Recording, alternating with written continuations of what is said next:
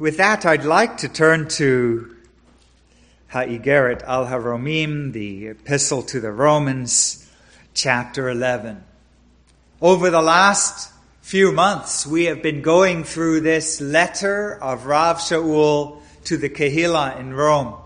And as Rav Shaul has gone through addressing them, it's become very apparent what we were saying from the beginning, that he's addressing a problem between believers. There are the Jewish believers who are valuing their ownership of the Torah. They're valuing their heritage. And yet they have been cast out of Rome for a number of years, for a time, and they have come back into Rome, and they've come back into a Kehillah that is now run and populated by those who are not Jewish, the Gentile believers. And these Gentile believers are not keeping the Torah in the same way that the Jewish believers are. They don't see things the same way, and there's a conflict. And not only is there a conflict, but you get very clearly from what Rav Shaul is saying that the conflict goes even deeper than this. There's actually bad blood between them. There's actually antipathy. And Rav Shaul addresses in the first 11 chapters of Romans, he addresses the reasoning behind this. What should their attitude be? What is it that really binds them together as believers in Messiah Yeshua? And it's very instructive because it tells us what binds us together as believers in Messiah Yeshua. What is it that we have in common that gives us our standing before God? And how are we to understand the fact that God has set aside the people of Israel, as has become painfully obvious in the Kehillah in Rome, where the Jewish believers were, due to politics outside of the Kehillah, actually set aside out of the city of Rome for a while, have come back in and are now, in a sense, outsiders. What is it? What is God's great plan for Israel? And Rav Shaul deals with all of the things that are bubbling under the surface. He deals with all of the theological problems and that are facing these believers. And he's dealing with the reasons why they should together be looking forward to the fulfillment of God's plan for Israel. That was in Romans chapter 11, which we read a couple weeks ago, where Rav Shaul says, for the Goyim, for the Gentiles, they should be delighted that God has set aside the Jewish people, because this is his plan for the salvation of all the world. But they should even be more delighted in the fact that God is going to reconcile the Jewish people to himself. And that will be like the bringing back of life from the dead for the whole world. And that for the Jewish believers, we have this hope that the day is coming when Kol Yisrael will be saved. All of Israel will be saved. So he spent a lot of time, Romans 1 to 11, talking about what our thinking should be about these things. And now we come to Romans chapter 12, where Rav Shaul says, okay, now that you understand what is right, how should you then live? There's a story about a Jewish grandmother. Jewish grandmother is going to be visited by her son and his wife. And she has moved. So she's in a new apartment in New York. You know, a lot of Jews in North America are in New York. There's a couple million of them in New York. And she's talking to her son on the phone. She says, okay, you come up to the apartment with your wife, and with your elbow, you will see my name. And next to my name, it's room apartment number 1404. With your elbow, press the button 1404. And she says, I'll let you in.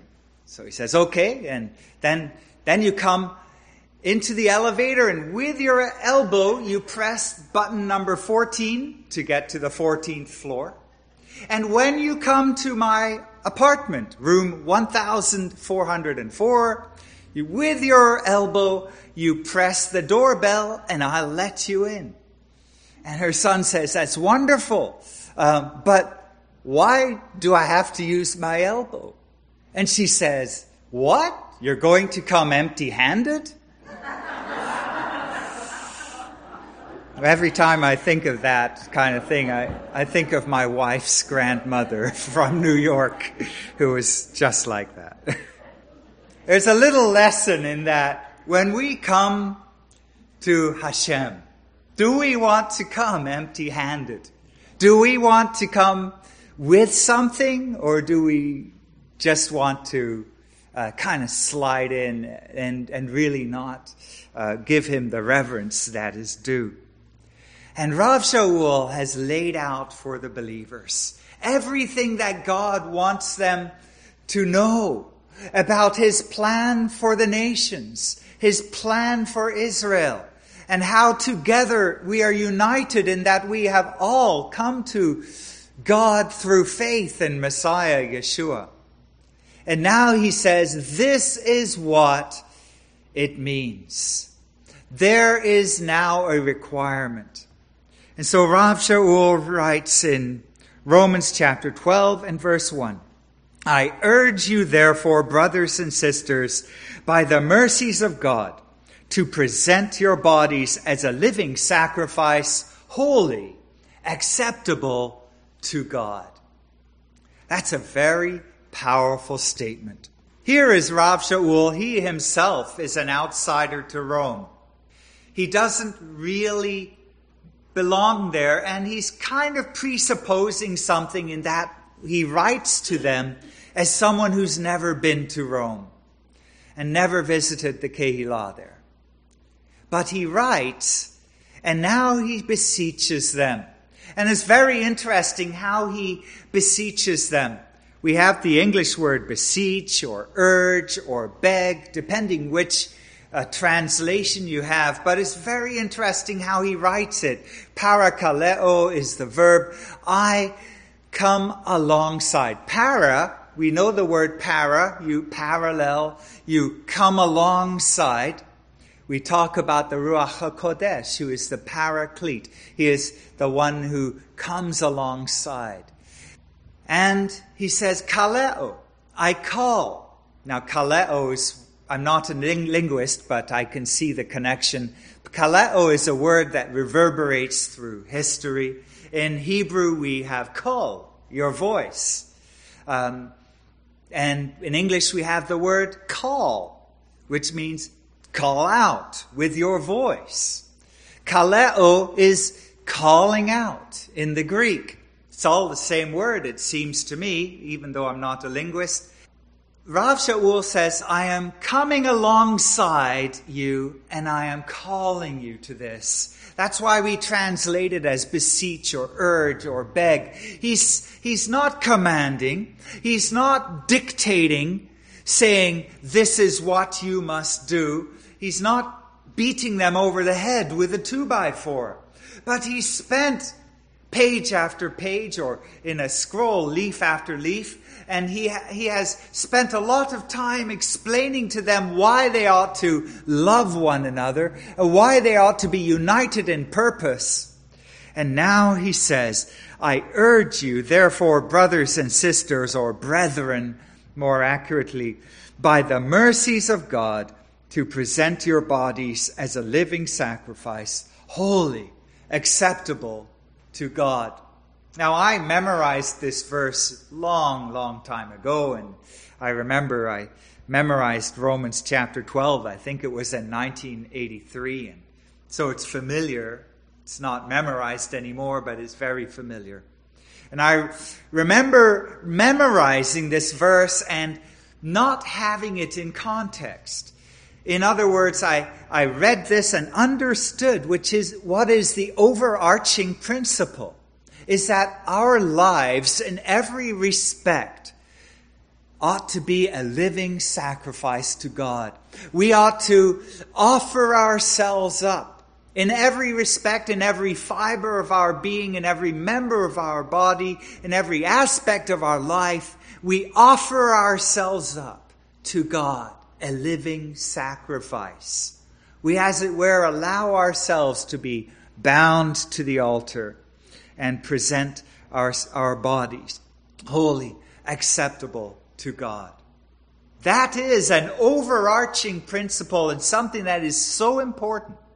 Because as people often say, if the Lord, Hashem, is not Lord of all, he is not Lord at all. And while we may have trouble putting this into practice, nevertheless, we offer ourselves to him. And so we are urged to do this on the general level. But Rav Shaul is also addressing, if we get back to the book of Romans, he's addressing a very particular situation. And in particular, they are fighting with each other. In particular, they are at loggerheads, and there's resentments and other issues in this congregation that he doesn't deal with in detail because he doesn't know personally all of the people in the congregation in Rome. He doesn't know every situation. He's dealing in general terms. But this is where the sacrifice comes in.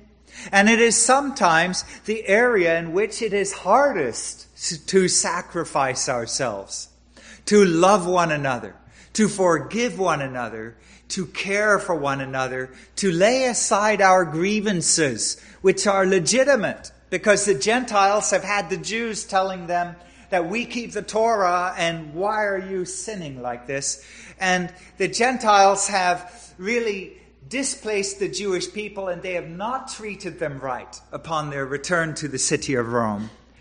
And there are legitimate problems, and yet at the heart of it, Rav Shaul says, now it is time to offer yourself as a living sacrifice. Sometimes in our lives, those are the hardest sacrifices, reconciling with one another. I can't read this without concern over relationships that maybe I didn't have time to completely seal up or deal with since leaving the United Kingdom a year ago. I continue to work on one or two relationships that I want to make sure are right, because this is what God calls us to a love one for another, offering up ourselves as a living sacrifice. This is our spiritual service. It sounds spiritual, but here they are.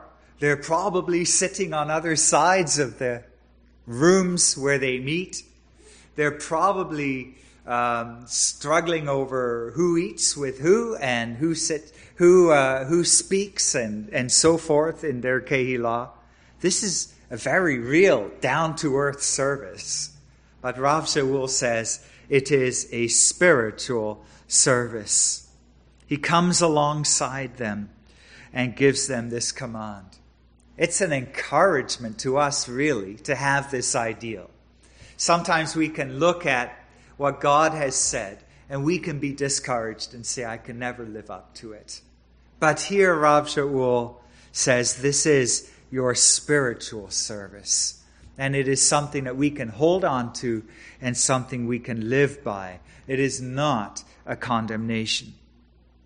He encourages us in verse 2, do not be conformed to this world, but be transformed by the renewing of your mind, so that you may discern what is the will of God, what is good and acceptable and perfect. Something Rav Shaul has said elsewhere, to set our minds on the things that are good, the things that are above, that are pleasing to the Lord. And here they are encouraged to renew their minds, to be transformed, to take this teaching that he has given them and to learn to honor and to respect and to love one another. And this is why he says in verse 3, "For through the grace given to me, I say to every one among you not to think more highly of yourself than you ought to think, but to use sound judgment, as God has assigned for each person a measure of faith."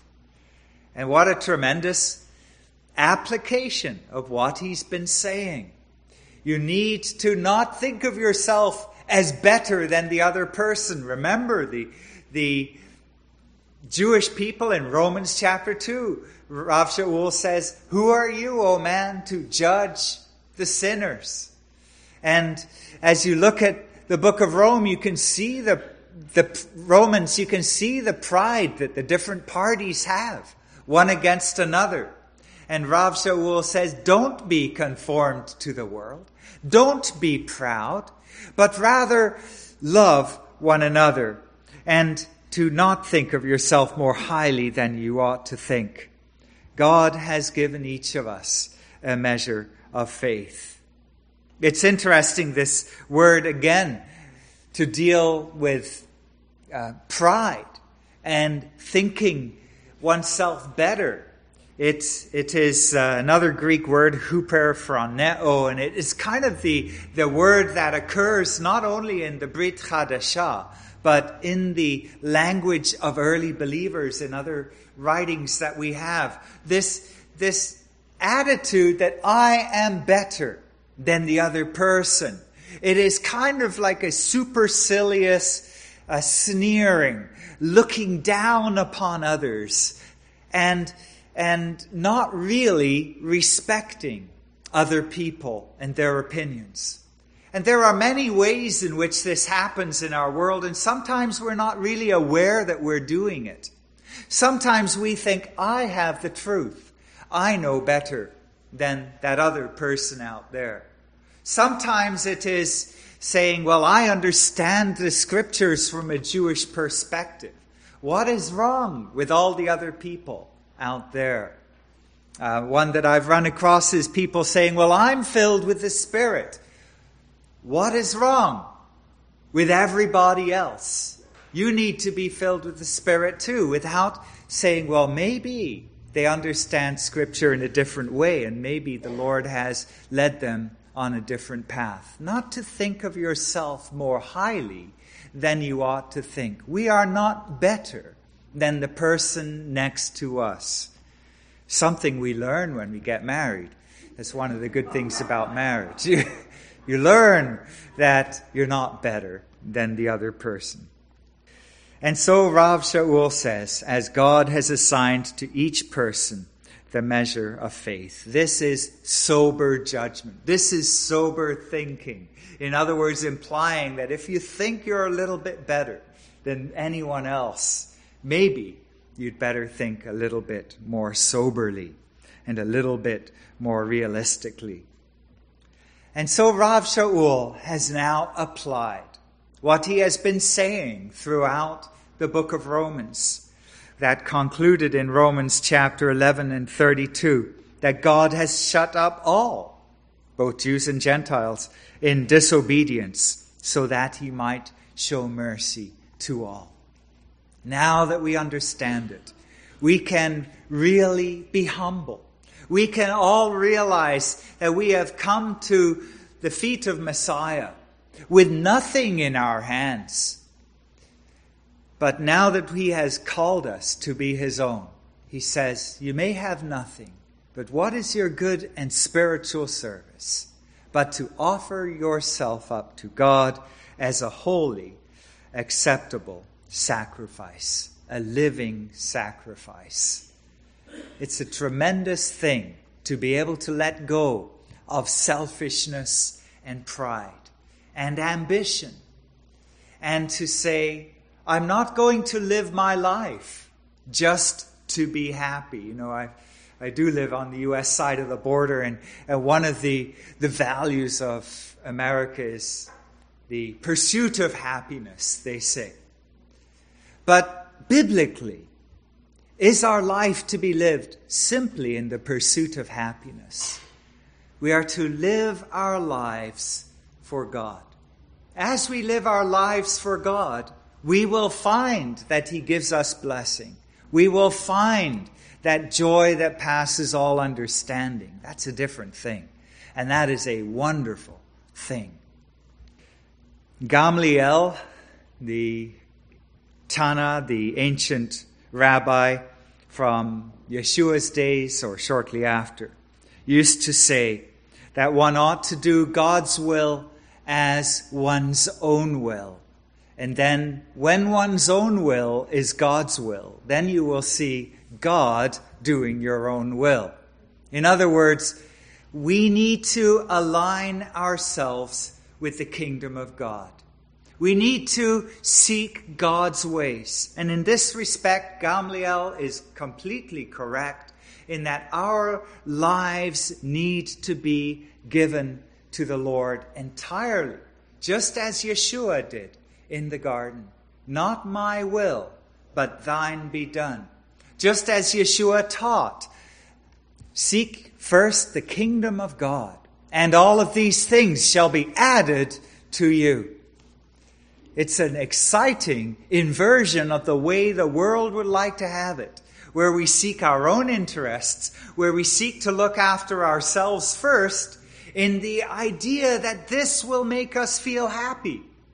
But so many people in the world as well have realized the secret to happiness is not to seek one's own happiness, but to care for others. When we care for others, when we love God, that is where we find true happiness. And so this is Rav Shaul's message to the people in Rome. The second part of Romans chapter 12 is verses 4 to 21. In other words, verse 4 to the end of the chapter. And we see there that Rav Shaul has 24, as I count it. Maybe you could correct me if you want. 24 actions that he calls the believers in Rome to. He wants them, first and foremost, to be loving. And it should be no surprise, this is the same author of 1 Corinthians chapter 13 that speaks about the value of love and concludes by saying 3 things remain: faith, hope, and love, and the greatest of these is love. We ought to be loving one to another. We ought to care for one another. And yet at the same time, we secondly detest what is good. We turn away from detest what is evil. We turn away from it. And sometimes, you see, Rav Shaul's using a strong word here, detest. Sometimes that is a great tool in our arsenal, in our fight against sin. When you recognize something that is sin for what it is, and when you detest it, you are able to distance yourself from it. You are able to be angry at the sin that may be nipping at your heels. You are able to turn away from it because you recognize it for what it is. And we detest sin. But first of all, we love one another. We hold fast to what is good. That's a very powerful thing. We want to hold fast to the scriptures that have been given to us. We want to live for one another in a way that brings glory to God. We want to do all of this in the context of a body. And I want to go back up to verse 4. All of this is within the context of our life as a body, each of us being members of one another. Romans chapter 12, verse 4. For just as we have many parts in one body, and all the parts do not have the same function, so we, who are many, are one body in Messiah, and every one parts one of another.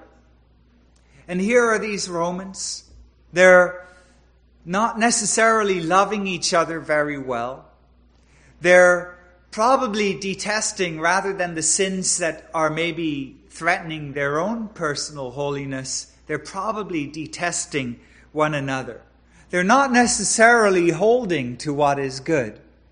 And in the midst of it, Rav Shaul says, now, I want you to remember, you are one body.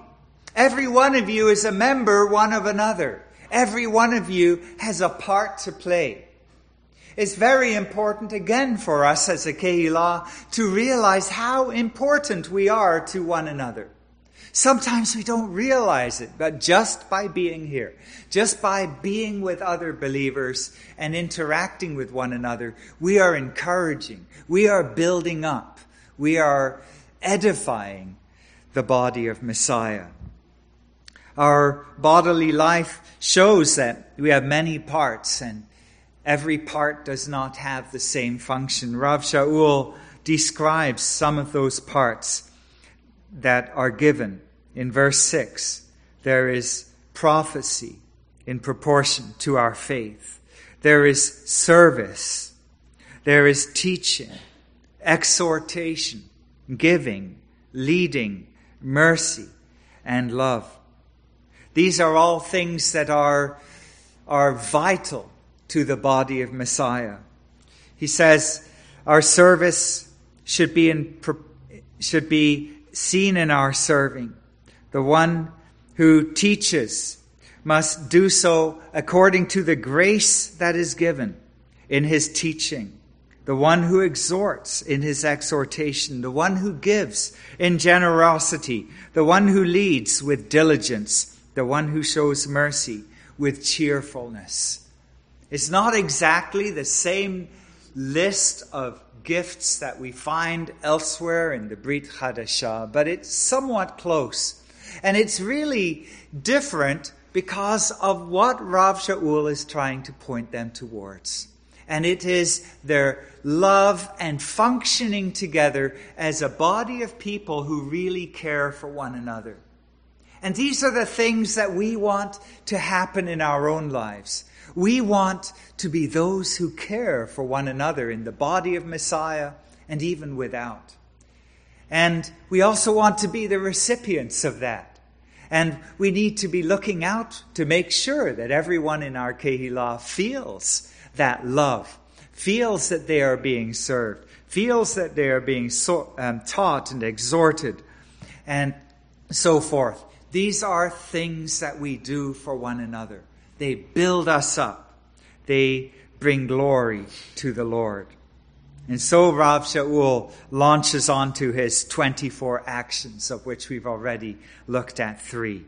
Loving one another, detesting what is evil, holding fast to the good. Rav Shaul says we ought to be tenderly devoted to one another in brotherly love.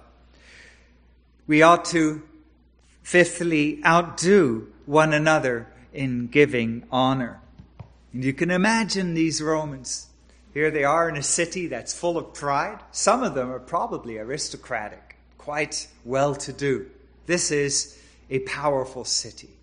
And some of them are probably quite lowly and struggling to rub 2 pennies together. And Rav Shaul says, outdo one another in giving honor.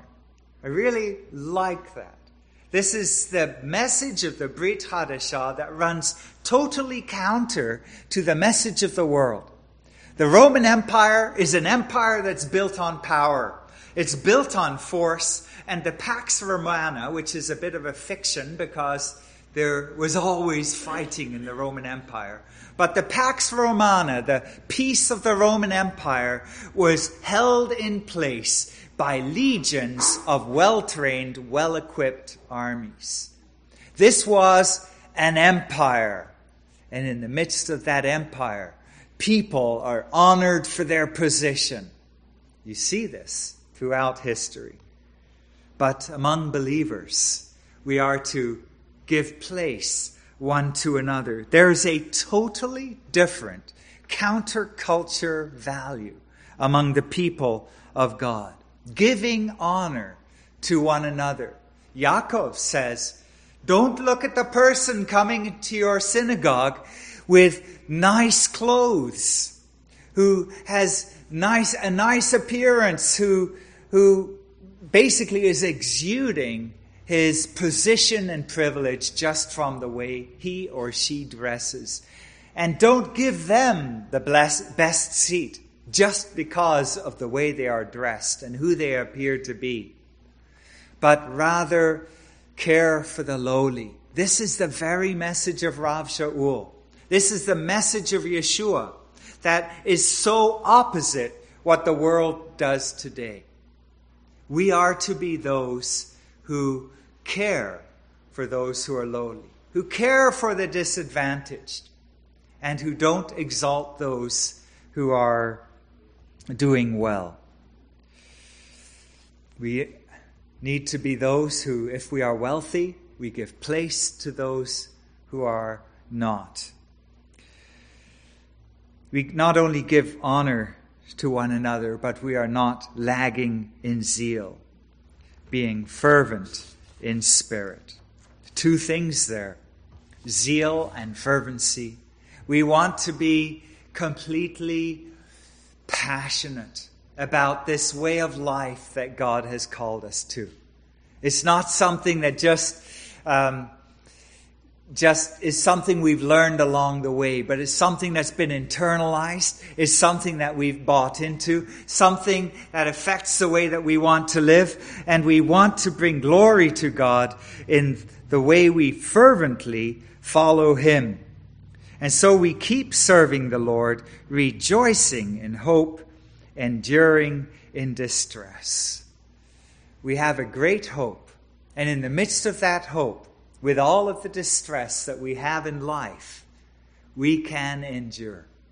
Rav Shaul continues to encourage us to contribute to the needs of the Kedoshim, the holy ones, the saints, those who have been set apart. In other words, the body of Messiah, caring for one another. This is no doubt the responsibility of those who are a little bit better to do than those who are poor. But nevertheless, it is the responsibility of everyone at the same time. Extending hospitality. I know there are people in our Kehillah who are doing a tremendous job of opening their homes, extending hospitality to one another. That is a wonderful thing that builds up the body of Messiah, that encourages, that builds connections between one another outside of our regular meetings. In verse 14, bless those who persecute you. Bless and do not curse. Of course, we know where that comes from. It comes from Matthew chapter 5, where Yeshua says that we should bless those who persecute us. In ancient times, that became, among the early believers, a very important part of their faith. It's that very same counterculture message of the gospel. No one else quite said it this way. No one else said it so radically, and no one else lived such a radical life. It was a life that stood out from the rest of the world, where everyone was clamoring for themselves. Everyone was trying to scramble up the mountainside to get to the top. But for the believers, they rather are blessing those who persecute, and bless and do not curse. We have a challenge. We live in a country where the rights of believers are being slowly, and in some cases quickly, eroded. And we tend to get very upset about this. But our attitude ought to be to bless those who persecute us. Bless and do not curse. Rejoice with those who rejoice, and weep with those who weep. We rejoice. I think the heaters are making noise as they expand. We do this not simply as an action, but as a sign of our love one for another. We care for each other so much that when another person rejoices, it fills our heart with rejoicing. When another person weeps, we weep with them. We live in harmony with one another. We are not proud, but associate with the lowly. We are not wise in our own eyes. That is not the way that we ought to be. Wise in our own eyes. Repay no one evil for evil, verse 17, giving thought to what is good in the eyes of all people. And if possible, so far as it depends on you, live in shalom with all people. Here they are, struggling, and the days have been, and there have been occasions, and it will happen in the future, when believers in our Kehillah, just in every body of Messiah, will have conflict one with another. But in the midst of that, we have Romans chapter 12 guiding us and directing us. If possible, as far as it depends on you, live in shalom with all people. Never take your own revenge, loved ones, but give room for God's wrath. Rav Shaul does not negate the fact that there might be a reason for someone to want revenge. Yes, wrongs have been done. Vengeance is mine, I will repay, says Adonai. Rather, if your enemy is hungry, feed him. If he is thirsty, give him a drink. For by so doing you will heap coals of fire upon his head. Do not be overcome by evil, but overcome evil with good. This is Rav Shaul's message to the Kehillah in Rome. Community is incredibly important. As a people, the Jewish people, we could not have survived if it was not for community. In our modern era, we have been freed from being forced into community with one with another. Throughout the Middle Ages, Jews were forced to keep together. They were not allowed free interaction with the nations of Europe, and in Arab countries, or in Muslim countries, I should say, they were considered dhimmis and were also separated from the population. So we were forced into community for century after century.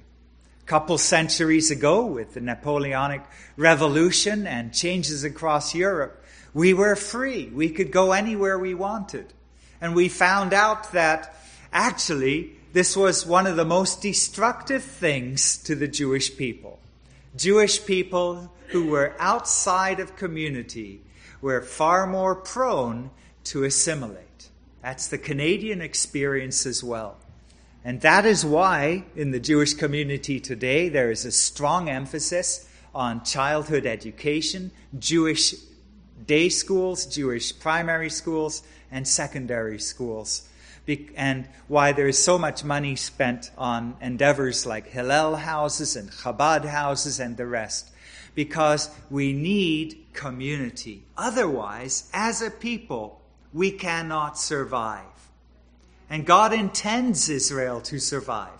Israel is going to be there when Messiah comes and sets his throne in Jerusalem and takes the throne of King David. Another ancient rabbi, Hillel, said, "Do not separate yourself from your community, nor trust in yourself until the day of your death. Moreover, don't judge your fellow man until you have reached his place." Another version of the so-called story, "Do not judge another man until you've walked a mile in his moccasins." Basically the same thing. We need one another. It's not that Hillel proves the Bible. The Bible proves that Hillel was okay when he said that. That's one of the things that he said that were right. The scriptures tell us we need one another. We ought to love one another. And so the message for us is, when we come to the doorbell, are we going to be using our fingers or are we going to be using our elbows to get in? Like, what are we bringing? What is our sacrifice? What are we bringing to the Lord? And what are we bringing to our community? And please God, each one of us will be bringing ourselves as a living sacrifice, saying, I'm not going to live for my own interests. I'm not going to live so that I can prove that I am right when other people say things against me or when there is conflict. But I am going to live for the sake of my sister or for my brother. And I am going to be that living sacrifice to the Lord. That, I believe, is the message of Romans chapter 12 for us, for the Romans, and for our Kehillah today. Let's conclude in prayer, and then after a final song, we'll have a benediction. And then after the benediction, we will go downstairs where we will take part in observing and authenticating and witnessing Tzadok's Tevilah. Avinu Sheva Shamayim, we thank you that you have given us these encouraging words. There are many principles and many encouragements that seem maybe a little bit too high and too difficult to reach.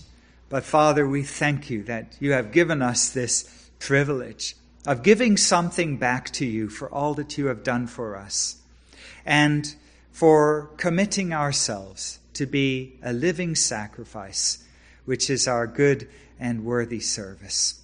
Avinu, we pray that we might be a body that is known by its love one for another, that brings glory to you in the way we treat one another, even in the midst of conflict and controversy. We pray this in Yeshua's name. Amen.